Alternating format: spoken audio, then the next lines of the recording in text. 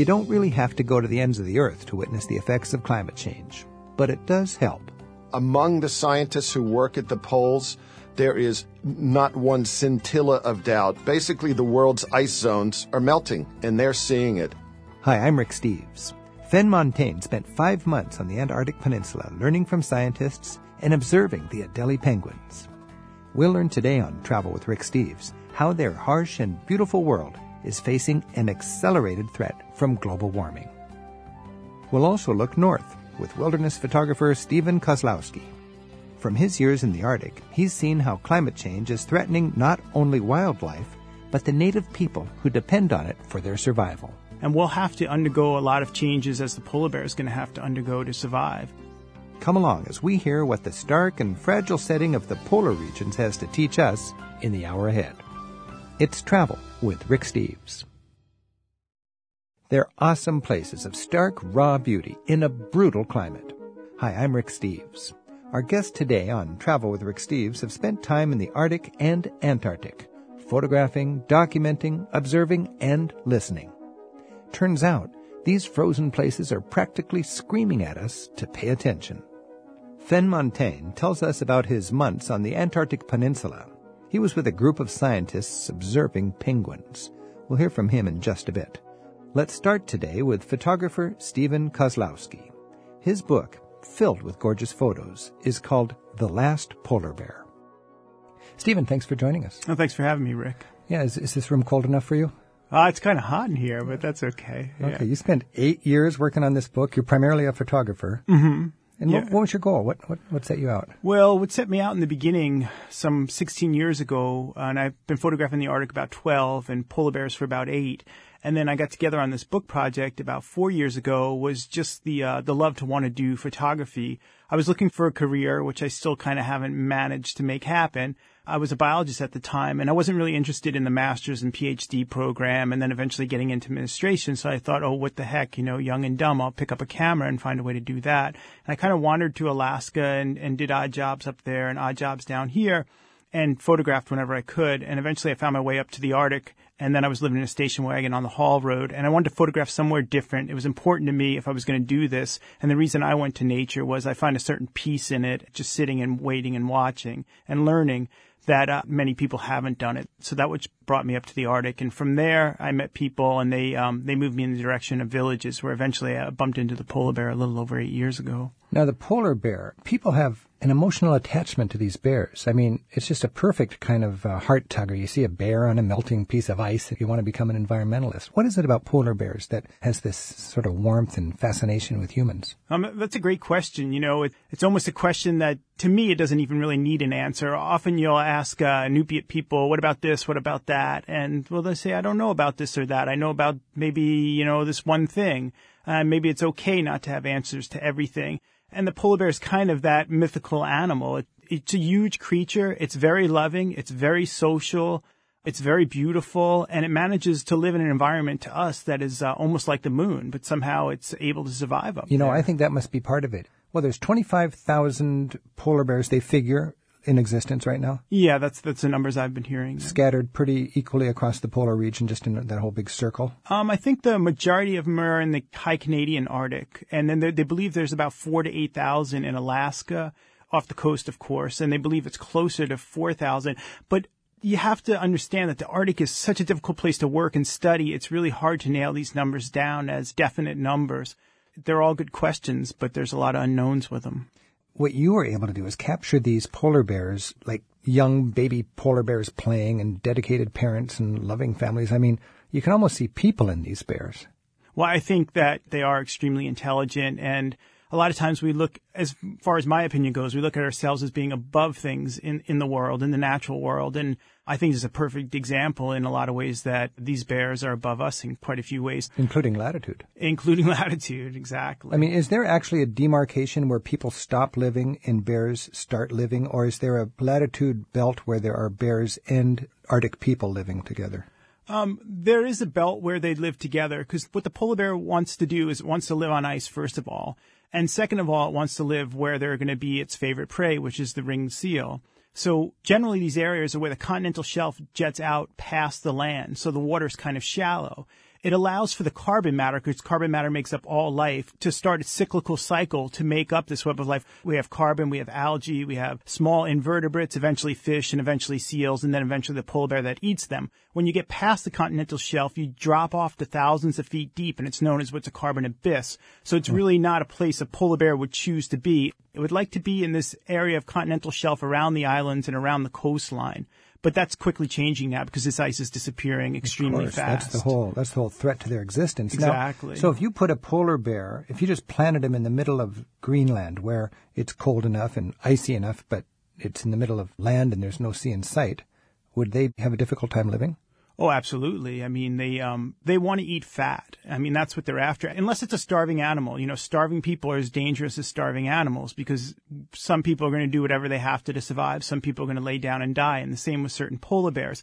But if you're around well-fed polar bears, they're not really going to attack people for one reason. We don't have that much fat on us, and that's really what they're looking for. They're looking for blubber. And I was sleeping in my tent, and I had a bear slide down my tent and put a paw on my head and shoulder. And it was only playing, luckily for me. Wow. And I rolled out screaming and yelling and scared this animal off because in a lot of ways they're very shy animals too. So if Laurel and Hardy were hiking across the Arctic, one of them would be endangered. Probably, yeah. Now, are polar bears... Especially if they're laying down like a seal. So that's a big issue. Are they considered a marine mammal or a terrestrial mammal? They're considered they're classified as a marine mammal. Oh, really? So they're protected under the Marine Mammal Protection So what's Act. another marine mammal? A whale. A whale. That's it. Sure. That's the most famous marine mammal, right? Oh, absolutely. And seals. Seals, yeah. So seals, whales, and polar bears. Generally, anything that lives in the water and breathes air. But here we have a polar bear, which lives on top of frozen water and breathes air. There you go. Are their bodies designed a certain way that makes them more effective in water? Oh, yeah. They do have certain abilities in their paws and what have you to swim and use their back legs like rudders, more so than a grizzly bear. And they came from grizzly bears, and they can interbreed with grizzly bears and have viable offspring, which is one of the few separate species animals that can get together and do that. That's interesting. That's sort of, if you agree in evolution, that's sort of taking it from dry land to the sea, whereas tetrapods and all that kind of thing went from like sea swimming creatures to land, right? That's exactly what happened. So you've got to take a bear, like the bears we know. Mm-hmm. All of a sudden, they have to live in the water, and they evolve to have fins for hands and rudders for tails. Yeah, absolutely. A polar bear has more of a rudder-effective tail than a grizzly bear? Well, its feet. It'll use its feet as a rudder when it swims. But its paws from my understanding, has slight webbing in it to help it swim. It has hollow fur. And it's colorless. Its fur isn't actually white. It's colorless fur. And its look can be either derived from what it's eating, you know, the oil and the food it's eating, if it's eating whale blubber, or if it's in a big ukaruk, which is a large bearded seal. So you have the ring seal, which is about 150 pounds, known as the nutchuck, and the bearded seal, which is about 750 pounds. The polar bear hunts both these animals, which migrate through different parts of the Arctic, up into the Arctic during different parts of the year. So for polar bears, dinner is at sea? Dinner is on the ice. On the ice. On the ice, yeah. Sea creatures. Sea creatures. It'll take a beluga whale when it can from time to time, such as in the fall time. Sometimes whales misjudge when they have to leave, and they'll get stuck in small areas of open water, and they'll keep a little hole open. And as it freezes, a polar bear will come to this area and take advantage of it and rip the breathing hole and bleed the beluga whale out, and then drag this smaller whale up onto the ice, where not only it'll eat it, but its friend the Arctic fox will eat it, and many gulls and what have you. This is Rick Steves. This is Travel with Rick Steves. We're traveling in polar regions today. We're talking with Stephen Kozlowski. And Stephen has a website called lefteyepro.com, Lefteyepro, lefteyepro.com, where he collects his photographs and explains his book. It's a beautiful book. I had so much fun, Stephen, just familiarizing myself with your work. The Last Polar Bear, it's called. Let's talk a little more about the polar bear's design. They live in such a cold environment. Is there something about their fur that keeps them warm? They've got black skin, right? Yeah, they do have black skin, and this allows them to attract heat. They have hollow fur, which also acts as insulation, and then they have a wonderful layer of blubber, as long as they're getting enough food. And that goes back to what they're usually trying to eat, you know, which is blubber, whether it's from a whale or from a seal. They have more of a problem overheating than being cold. So it's... Wow. Now, this blubber business is interesting. I saw in your book the local what's the political, it's not Eskimo. What are the people up there called? Inuit? Inuit in Canada, Inupiaq in Alaska. But in Alaska, my Inupiaq friends also reference the term Eskimo quite a bit. And if you looked on the Barrow website for the Alaska Eskimo Whale Commission, Eskimo's okay. I think in Alaska it's okay, but it's definitely not okay in Canada. Ah, really? Because I want to say Eskimo, but I don't want to be insulting. Yeah, and I have gotten phone calls from other interviews from people who said, and I said, well, then how come on the website Barrow has Alaska Eskimo Whale Commission when that's their own whale commission? And yeah, in Alaska, the people of the Arctic, the indigenous people of the Arctic can be called Eskimos. In my understanding of Your it, understanding. yes. Now, I was getting at blubber. I saw Eskimos in Alaska and Inuit people in Canada pulling giant blocks of blubber from whales, just like sleds across the ice. Sure. And that's what the polar bears eat also, the same thing. Yeah. Traditionally, the Inupiaq people would take the blubber and render it down and to use it for dipping sauce or oil, or they would burn it and use it for fuel. But now that's not needed so much. So what they're really after is the skin layer on top, which is the muktuk. It's called muktuk, and it's quite tasty, and that's usually boiled with just a little bit of fat. Then the mass amount of blubber is kind of thrown away to the bears and to the other animals that utilize it. And then also the meat is like steak meat, and they utilize that. And it's a very important part of their diet and their tradition. It holds them together as a people in a lot of ways. And when sort of like the buffalo would have been to the Plains Indians. Exactly, like the buffalo. And you think, well, don't they have stores? Don't they have shops? Don't they have food? Yeah. Well, yeah, they have some of these things, except usually it's frozen processed foods and it's extremely expensive. So it's important for them to that's something to your book taught me. It was so interesting to think that way up on the northern slope of Alaska, gasoline for your car is very expensive because they're shipping it all south and there's not enough population up there to process it, right? Well, yeah, by the time they move it up. What an irony. They couldn't just tap into it because it has to be processed somehow. Yeah, so they pump it down to Valdez, and I believe there's some kind of refinery down there, and then it gets barged back up or flown back up on a big plane, and by the end of that, it went up from $3 a gallon to $6 a gallon. So a little bit of whale oil might be helpful. They might be going back to that. One of the most striking shots I saw in your book was a shot of a skinny, hungry bear. Didn't get his blubber, and he was emaciated. That must be heart-tugging when you see that. Yeah, I mean, it's part of nature, that not everything survives, just like, things are always dying and going back to the earth. And, I think what is a little sad in a way is, I think we have a great society and we have a lot of wonderful people, and I've been lucky to work with a lot of wonderful people and know wonderful people. But the path we've seemed to have chosen and the direction we're heading is so far, or trying to disconnect us from nature to the point that the way we live and consume is not only destroying the polar bear's habitat, which is that coastal ice, but eventually will unravel habitats all over the world, raise water levels, and we can see lots of people dying on islands and having to move. And the future 100 years of this planet is going to be precarious.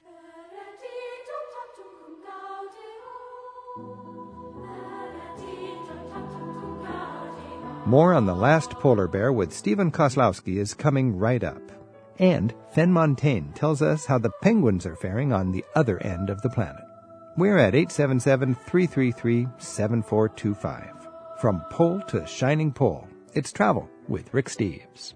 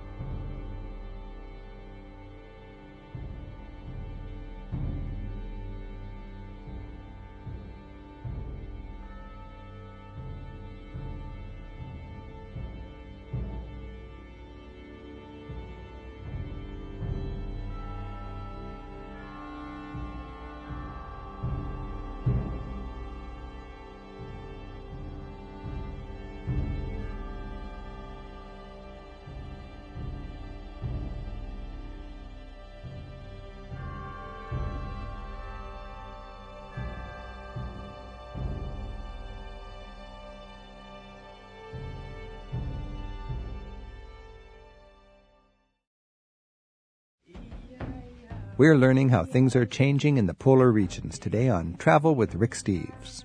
We'll look at the plight of the penguins in Antarctica in just a bit.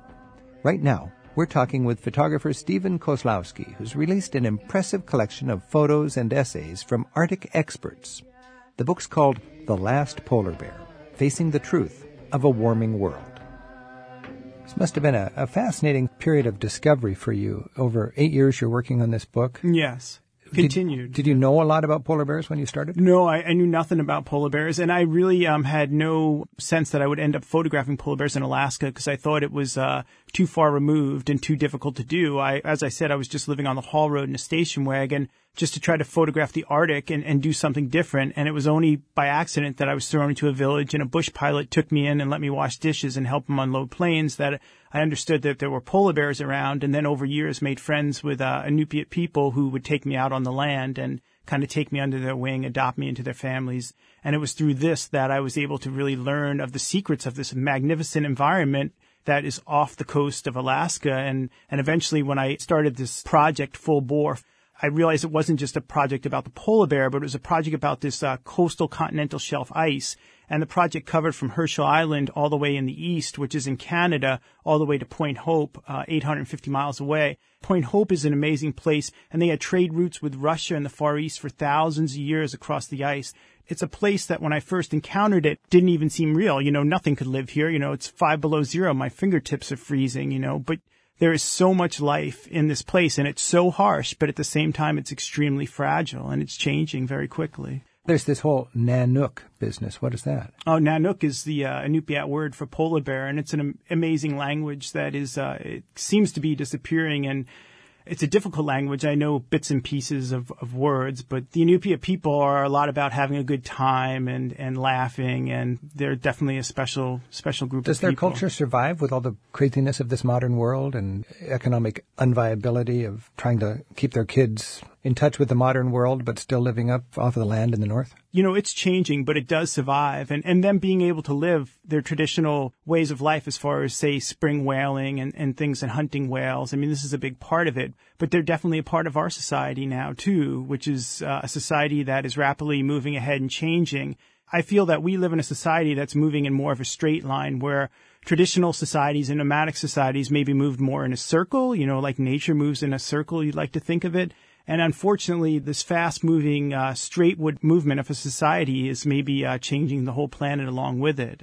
And that's unfortunate in some ways. And if you happen to be a nomadic society, it's almost like you're breaking the rules. It's like it's not allowed to be nomadic in this modern context. And if you look at the history of the Inupiat people in Alaska and the Inuit people in Canada, after World War II and right around that area, they were forced into schools down in Oregon, taken from their parents. There was really a movement to break their culture and break them as a people. In 1972, wow. in school in Barter Island, Kaktovik, kids were hit with a ruler for speaking their own language. My friend Alice Faith was 5 years old and went to school and was hit with a ruler for speaking her Inupiat language. And that's just yesterday, really, when you think about it. I'm Rick Steves. This is Travel with Rick Steves. I'm talking with Stephen Koslowski. He writes a book called The Last Polar Bear. Stephen's website, if you want to see some of the photographs we've been talking about, is lefteyepro.com, lefteyepro.com. So tell me about this. You traveled a lot to do this book, and it must take patience. Anytime you're filming wildlife, it takes patience, right? Yeah, or you talk yourself into believing it's going to happen the next minute, and the next minute's always the next minute. So what happens? You're camped out where you think a polar bear is going to come out of his den or whatever, and you've committed 3 or 4 hours to this, and you probably get so invested in it you can't give it up until it happens. Well, I spent 20 days in a tent outside a polar bear den hoping for it to come out. And my friend Jack Kayatuk, who's about the same age as me, who's taken me around the Arctic and has really taught me a lot, took me in the fall to an area he knew that where there's some polar bears that denned. We found a den that was a polar bear was in it in early winter. And then the following spring, him, myself, and my friend Bruce Langasuk went back with our sleds and snow machines, and we built a camp, and then we built an igloo close to where we thought the den would be. And then my friend Jack went back to the village to get some stuff. On his way back, his snow machine broke down, and at 40 below zero, into the wind, he had to walk home 2 days, and he almost died. That's how harsh this country is. I was coming out of the tent 10 minutes a day then. And eventually, after 12 days, the storm passed, and you're wondering, what are you doing here? This is insane. You think you're sitting in a tent for 2-3 weeks, coming out 10 minutes a day, waiting for the bear to wake up and come out of his hibernation. Well, you don't even know if the bear's still there, right? And you didn't even think about just setting a little alarm clock and tossing it in there? We didn't know when the bear would come out. We didn't know if the bear was there. And what if you dozed off and you missed him? It could have happened. Good question. It actually did happen in a way because the bear, we thought we were, smarty pants, my Eskimo friend and myself, that we had this igloo built and we were sneaking back and forth from the tent. And eventually the bear broke ground and we realized she was there, but she never really came out at first. She was getting the cubs used to the cold. So we kept waiting in the igloo and we'd see a head pop up and nothing, and then the day would go by. So eventually I was back in our tent, which is about 450 yards or so away, and I came out to get something out of the sled, and there she was at night with her 2 cubs watching our camp as I'd been watching her. I turned and ran back in the tent. She turned and ran back in her hole. And then eventually I went closer into the igloo the next day, and they all came out, and they spent several days out and amongst the snow. It must have been a field day for you with your zoom lens. It was quite amazing. I cracked my lens, actually, because of the cold. I had moisture and heat. So, I mean, it was... frustrating when that happens. Well, God gave us a good one, but he kept us honest. Now, a couple of questions. First of all, are polar bears afraid when they see you? If you give them no reason to be afraid? It depends on the bear. You know, it really depends on the bear, and it depends on the situation. In certain situations, they'll walk right up to you and be quite brazen. In other situations, it's extremely difficult to get close to them. When you're photographing a mother with cubs, you want to make sure you have somewhat of a safe distance, and you don't scare her because you don't want to run her off or anything like that. But generally, my experiences, and everybody's experiences can be different, is that you can scare them off pretty easy unless they're really on the go for food. Do they have good eyesight? They have pretty good eyesight, but really it's in their nose that they're led by. You said in your book they could smell a seal camp 10 miles away or something. Oh, further, yeah. Further than that. They can smell the seals. But you have to remember it's on the wind, too, so...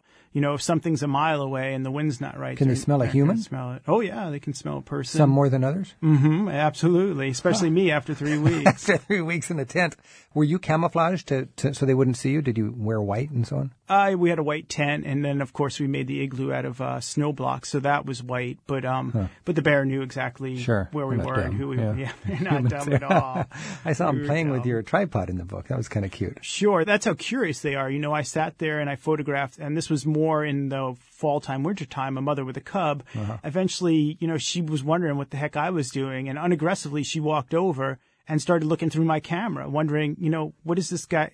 Who knows what she was thinking, but she looked through the back of my camera, the front of the camera, through the lens, almost wondering what was I doing staring at her through this thing. And eventually she just backed away and let me go back to my camera at that point. I'm talking with Stephen Kozlowski, and Stephen has spent a lot of time camping out in snowfields waiting for the bears to wake up and come out of their dens. He's written a book called The Last Polar Bear, a photographic journey. Stephen, this is just fascinating. And while you're up there, you must have learned a lot about the local culture, the Inuit or Eskimo culture. How does the bear tie in with their culture today? I would imagine, just like the Plains Indians and the buffalo were intimately intertwined, traditionally, Nanook and the Eskimos would have been intertwined. Does that survive today? Yes, it does survive. They still sleep on polar bear rugs in their camps out on the ice, which keeps you quite warm. They still utilize the meat as far as eating it, and they even utilize the animal's claws and what have you for artwork, which is something they've always traditionally done and been able to trade over time. And polar bear mittens, I saw one of them. Yeah, extremely warm. Is that good? Oh, yeah. I mean, your hands will be warm at 80 below zero. As a photographer and an explorer, did you find them helpful as guides? They would know where the polar bears were and so on? Oh, yes. Hunters and what have you of the far north, like any hunter anywhere else, has to know its game and where it might be. We got Norman on the phone in Ottawa, Ontario. Hi, Norman. Thanks for your call. Hi. Thanks for taking it. Yeah. You mentioned this earlier, alluded to the sensitivity of the environment in the Arctic, and I've been lucky enough to travel up there a couple of times. With the changing environment up there and the warming trends and the damage that's being caused, how do you get the information across to people without bringing more people up there to see what's going on, hence causing more damage to a fragile ecosystem? It's like a vicious circle. Yeah, I mean, I think everything we do is a vicious circle. I mean, it's part of our society. That's a huge problem with it. We're a great society, but we're headed in bad directions. And I mean, I could say joking around, we'll just get the book and look at the pictures, right? But that's a problem I have with what I do too. I go up to these places, I take images, and then what do? I encourage people to go there. So, I don't know that it's a problem with people going to the Arctic as much as that we need to change the way we live and we consume things. But that's a big part of how we have our economy too. It's an economy built on consumption. So, at the end of the day, I'm just a simple nature photographer. They're confusing issues and questions to deal with. Well, one of the other things, too, I think that concerns me personally a lot is the fact that the warming trend that we see these days is melting more and more ice, as you mentioned, and unfortunately, maybe in some ways making the Arctic more accessible to more people. Well, this is very true. There's a lot of tourism that's going through the Arctic now. Last fall, when I was by the Canadian border, a sailboat came through from the east.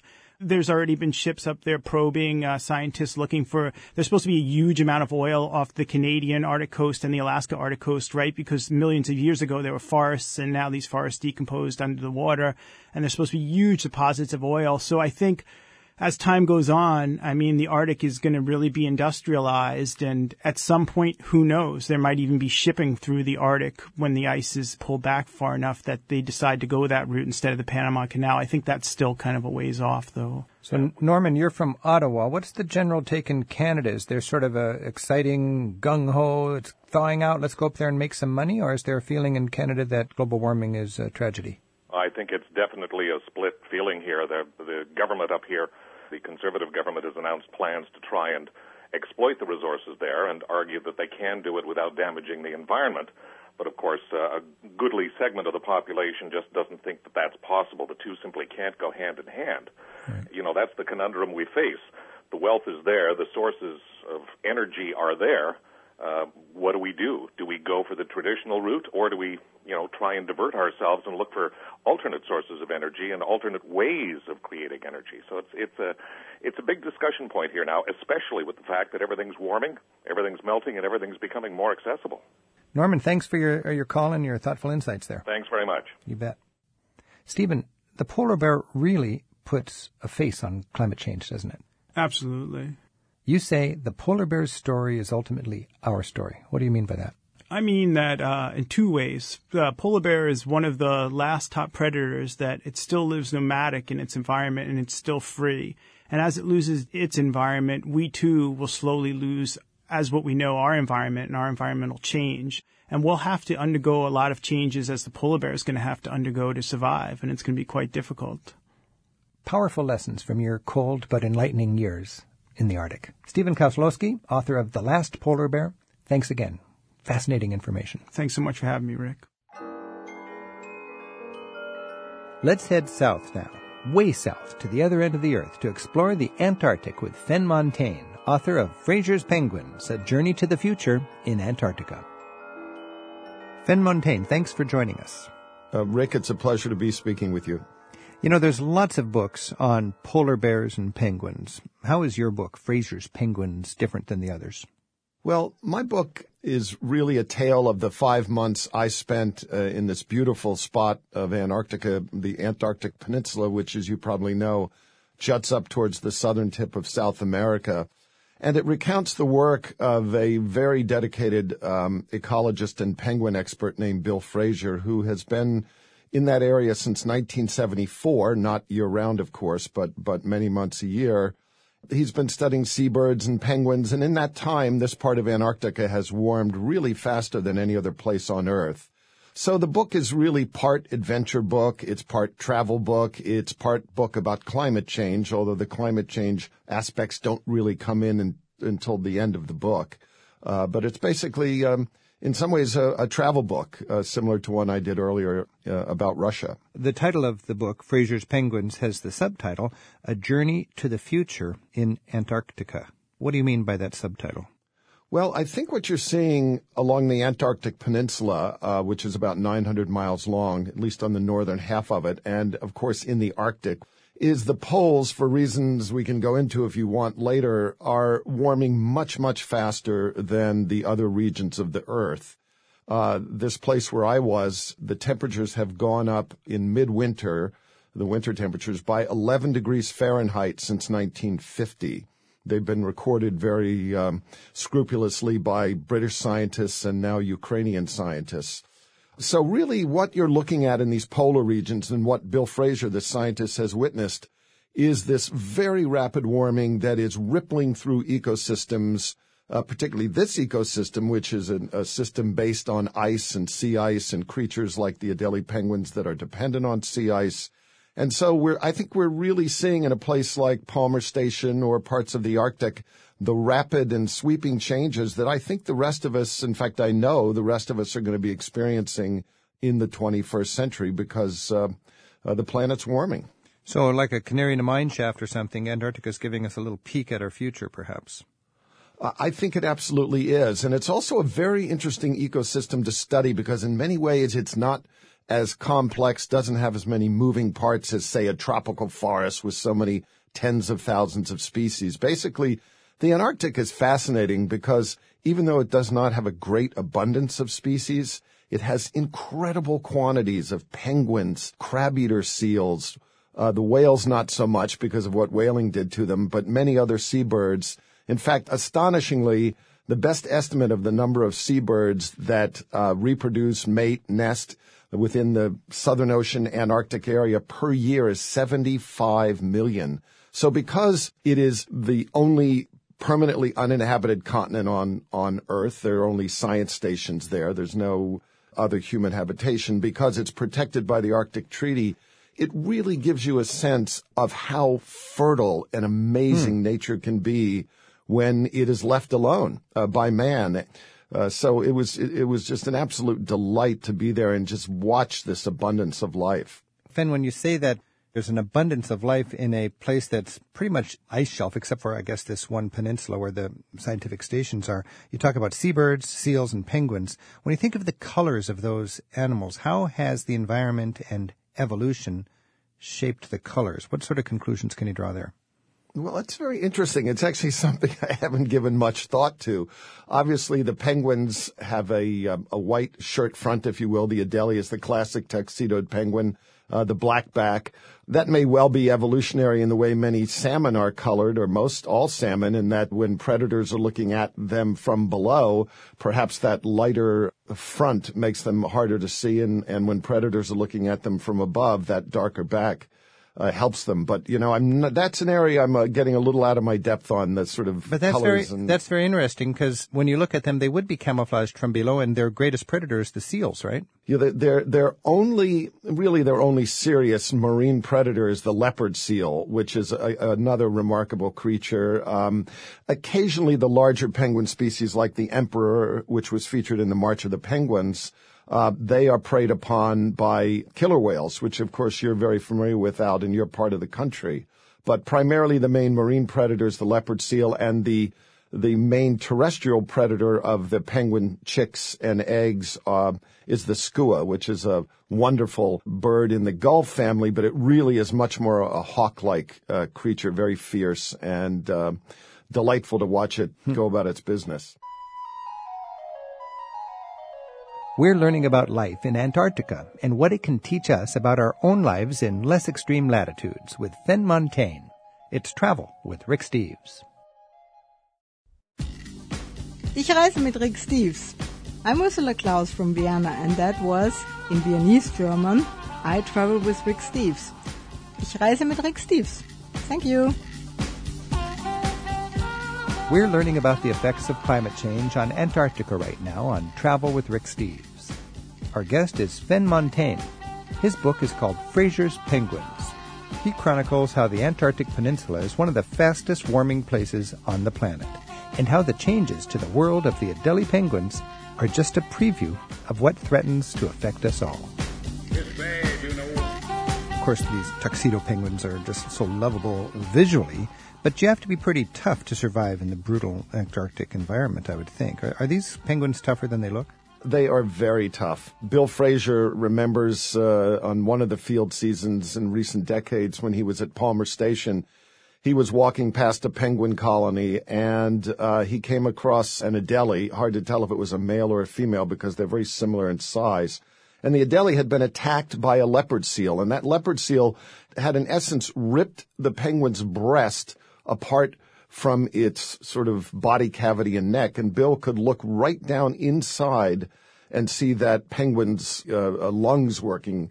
And remarkably, that penguin survived and actually raised a pair of chicks. So they are, Fraser says they're the toughest animals he's ever seen. And they evolved in a polar desert. The Antarctica, for the most part, the peninsula tends to be a little more maritime and wetter. But for the most part, the continent itself, which is 1.5 times the size of the U.S. and has ice as deep as 3 miles, is a very, very dry, cold place. And so the penguins evolved in this polar desert, and they're beautifully adapted to it. And one of the climate change stories is that the Adelies are a sea ice species. In other words, just like the polar bear in the Arctic, the Adelies use the sea ice in winter as a feeding platform to get to these very productive parts of the ocean. And as the sea ice disappears, which it is in this part of Antarctica, that's causing a lot of problems for the penguins. And their evolutionary behavior is they're getting out of sync with the environment that they evolved in because the environment is warming so quickly. Well, I want to talk about climate change more in a little while, but I want to stick with this, just the whole fascinating notion of these penguins. You only find penguins in the Antarctic, right? No, actually penguins are found in the entire southern hemisphere. There's about, depending who's counting and what are species and subspecies, about 18 or 19 species. They're found in Australia, New Zealand. The northernmost penguins, which I'm sure some of your travelers have seen, are in the Galapagos. But what's really interesting about penguins is all of those species which evolved in the very productive waters of the South Atlantic, Pacific, and the Southern Ocean, they are all dependent for their food on these icy ocean currents that emanate in Antarctica and then go along the bottom of the ocean and then in these upwellings rise to the surface, and with that upwelling bring a tremendous amount of nutrition and food. So even though the penguins are widely scattered, they're in South Africa, they are all linked, if you will, to sort of the mother continent by these cold ocean currents. And they have a remarkable homing ability, don't they? Don't they migrate thousands of miles to go back to where they were hatched? It is absolutely unbelievable. And I tell a story in my book that a U.S. researcher named Richard Penny, I believe it was 1961, he snatched from Wilkes Land, which sort of faces Australia in Antarctica, 5 male Adelie penguins, non-breeders. He didn't want to interfere with their breeding. He put them in canvas sacks. He had them flown about 2,400 miles away to McMurdo Station, the U.S. base, where they were released on the Ross Sea. They flew, so they couldn't leave little breadcrumbs or anything. No, they left no thread, no breadcrumbs. They were flown in I don't know the plane, it wasn't said, but they were literally flown in probably a military transport in that era in Antarctica. Whoa. And then released by the Ross Sea, the Southern Ocean, and 8 or 9 months later, 3 of the 5 had made it back to their native colony where they were snatched. Now think about that, Rick. I mean, it's one thing to fly somewhere and then find your way back on your own steam, but to be flown somewhere and let go and find your way back is absolutely remarkable. By the way, I'm talking with Ben Montaigne, and his book is Fraser's Penguins, A Journey to the Future in Antarctica. When we think about penguins, I mean, you always see these photographs of huge flocks of penguins. By the way, are they herds or geckos, or what are they called? Well, actually, you call them colonies, and a colony is an individual grouping of penguins, and then they are usually found on what's known as a rookery, which is customarily an island that has numerous penguin colonies on it. Now, this colony implies some sort of society, and it always, I'm impressed by their unique sort of way of mating and their family loyalty and so on. Talk a little bit about the community. The community, it's interesting. Colonial seabirds nest in groups for a number of reasons. One is protection from predators.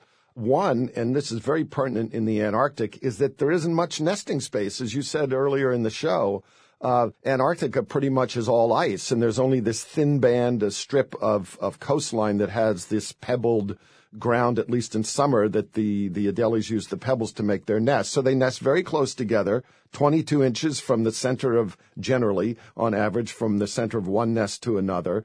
The males is really interesting. The males, as the light lengthens in the spring, Adelies get ready to go to their native colonies, just like a salmon would to its native river. The males migrate home, if you will, first. They wait for the females. If that male's partner from the year before shows up in a reasonable length of time, a week, a number of days, they will mate once again. If that female doesn't show up, the male will take up with a new female. And if the old female happens to come back late, the two females usually engage in quite a vigorous fight with a lot of flipper thumping and pecking and down flying. And then they mate with the male standing on the female's back. Females lay the eggs, and then the males stay with the eggs for a week or two while the female goes out and forages usually for Antarctic krill, which is a shrimp-like creature. And the males often will go without eating between the migration, the nest building, the mating, etc. Those males can go many, many weeks without eating. They can lose a third of their body mass easily, and these poor things only weigh 9 to 10 pounds.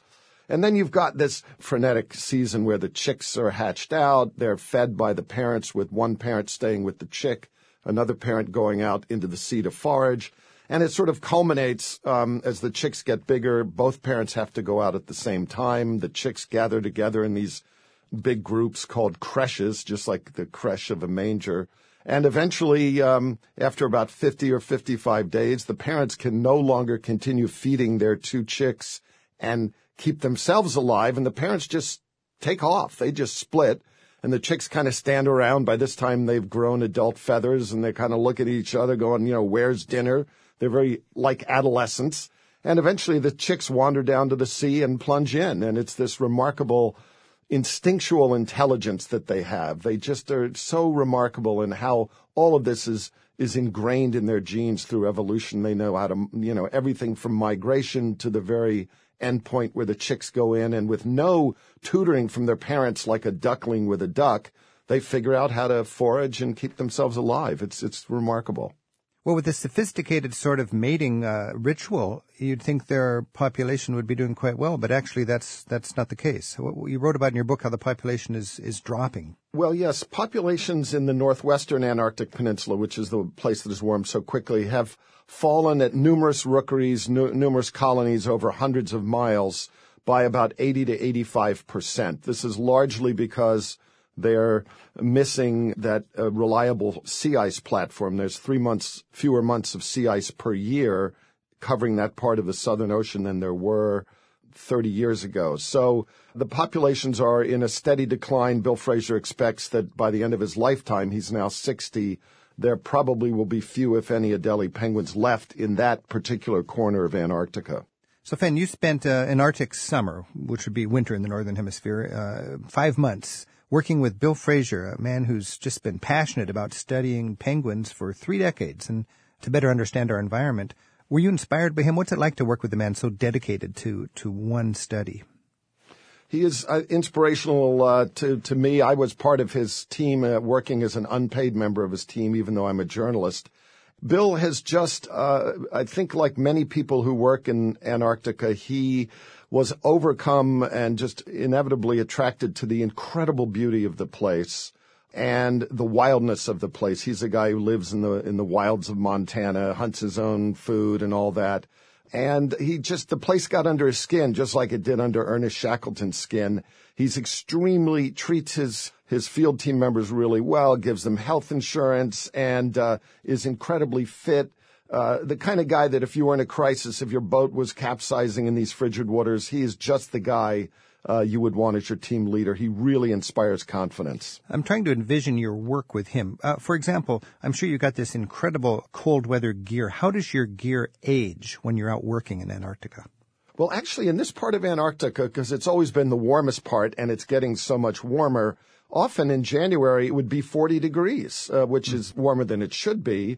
But basically we would dress in layers. We'd have rain pants, fleece pullovers, and rain jackets. And in essence, what we did every day was hop in little rubber Zodiac boats and zip around to 6 or 8 different islands, counting penguins, counting seabirds, putting satellite transmitters on them to see where they were feeding, sampling what they were eating, weighing the birds. It was just a good, thorough ecological study of the number of these birds and what sort of health they were in. You wrote in your book about how a penguin actually beaked you and drew blood right through your gear. Well, they are, very cute from afar, but just like humans, they have their own little physical space and their limitations.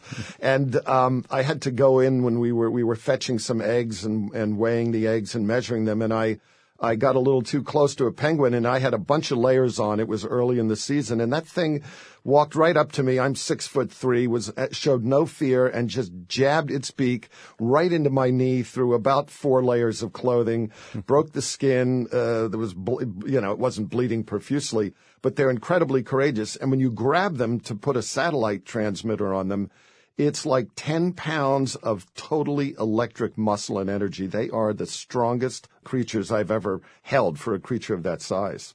I want to talk just for a second about climate change, because you're working with people down there that are immersed in it. How can one part of the planet be warming faster than another part? I mean, you mentioned the average temperature has increased 11 degrees since 1950? In the winter, and 5 degrees year-round. That's really striking. Is there any doubt with people like Bill Fraser about climate change?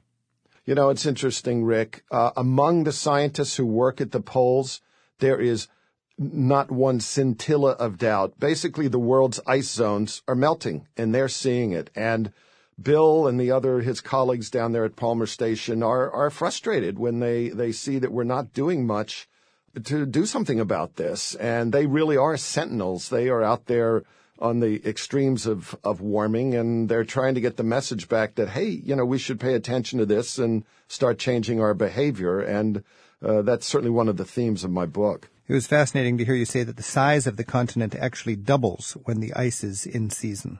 The sea ice expands to the point where the continent doubles. It is a system utterly dominated by the formation of sea ice, just like the Arctic Ocean has developed over the years. And so when you start to see that sea ice melting, because we're putting so many greenhouse gases in the atmosphere, all the creatures have evolved in some way with the sea ice, whether they hide under it in the winter, etc. You then see these rippling ecological changes. It's almost equivalent, Rick, to a forest ecosystem that loses its trees. This vast solitude you must feel in Antarctica is hard for somebody who's not been there to understand. Can we just close with you describing what it's like to be there, to watch the sea freeze? You wrote about how you can actually see it freezing, and then tell us about the sounds you hear when you listen to the ice. Yes, my favorite place at the station was to go up in the summer evenings where the sun scarcely set, about 11 o'clock atop the glacier behind the station. And I could look out in the evening as the sun was going down. Over on the really clear evenings in the early season, there would be nothing but this frozen table of sea ice in front of me. And to my left, the mountains of the Antarctic Peninsula, which rise to 10,000 feet, plunging right into the Southern Ocean.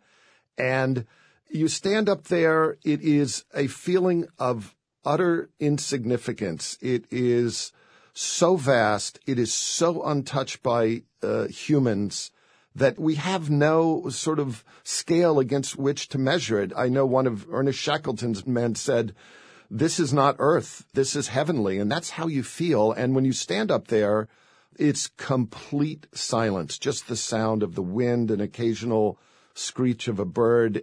It's by far the most beautiful place I've ever been, and it's hard to put into words or even pictures to convey the scope of this completely uninhabited wild world of ice.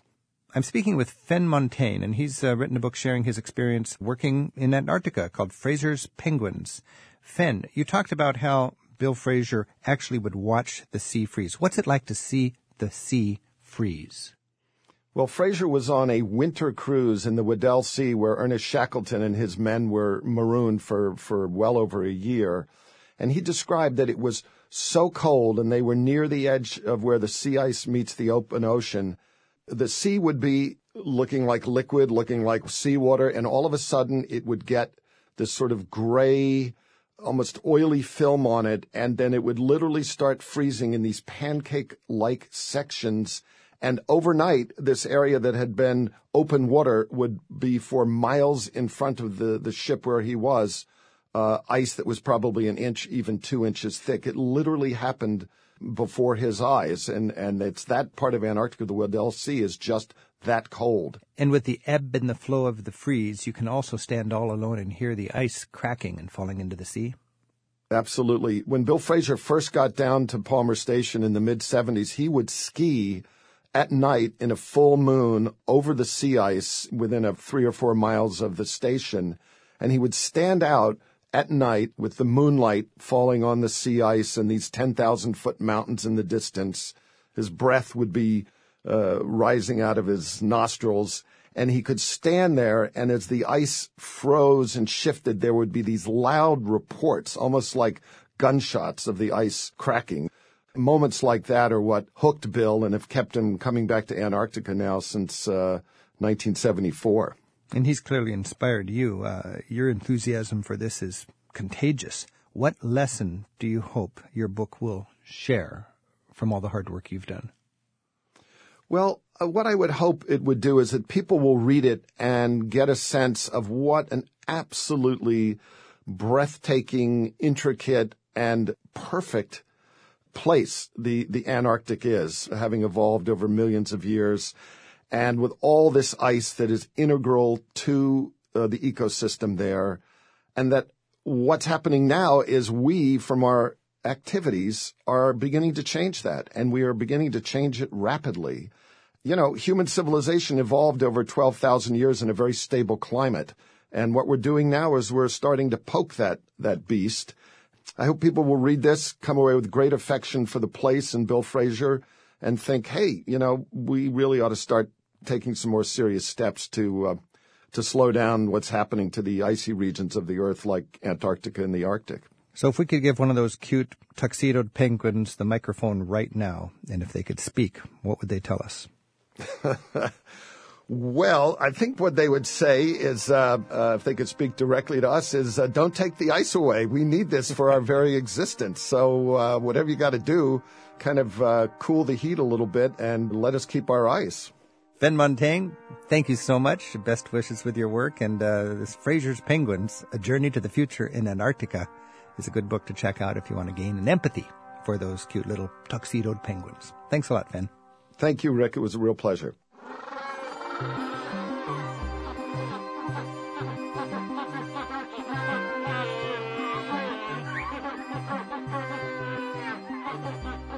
Travel with Rick Steves is produced by Tim Tatton with Sarah McCormick at Europe Through the Back Door in Edmonds, Washington.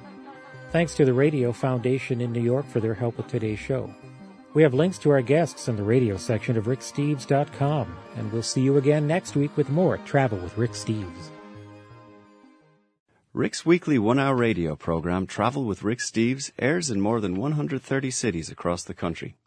Help yourself to free podcasts of past shows and Rick's audio tours of Europe's greatest sites in the radio section of our website. For the latest on Rick's radio and TV work, his guidebooks, and his European tours with small groups, visit ricksteves.com.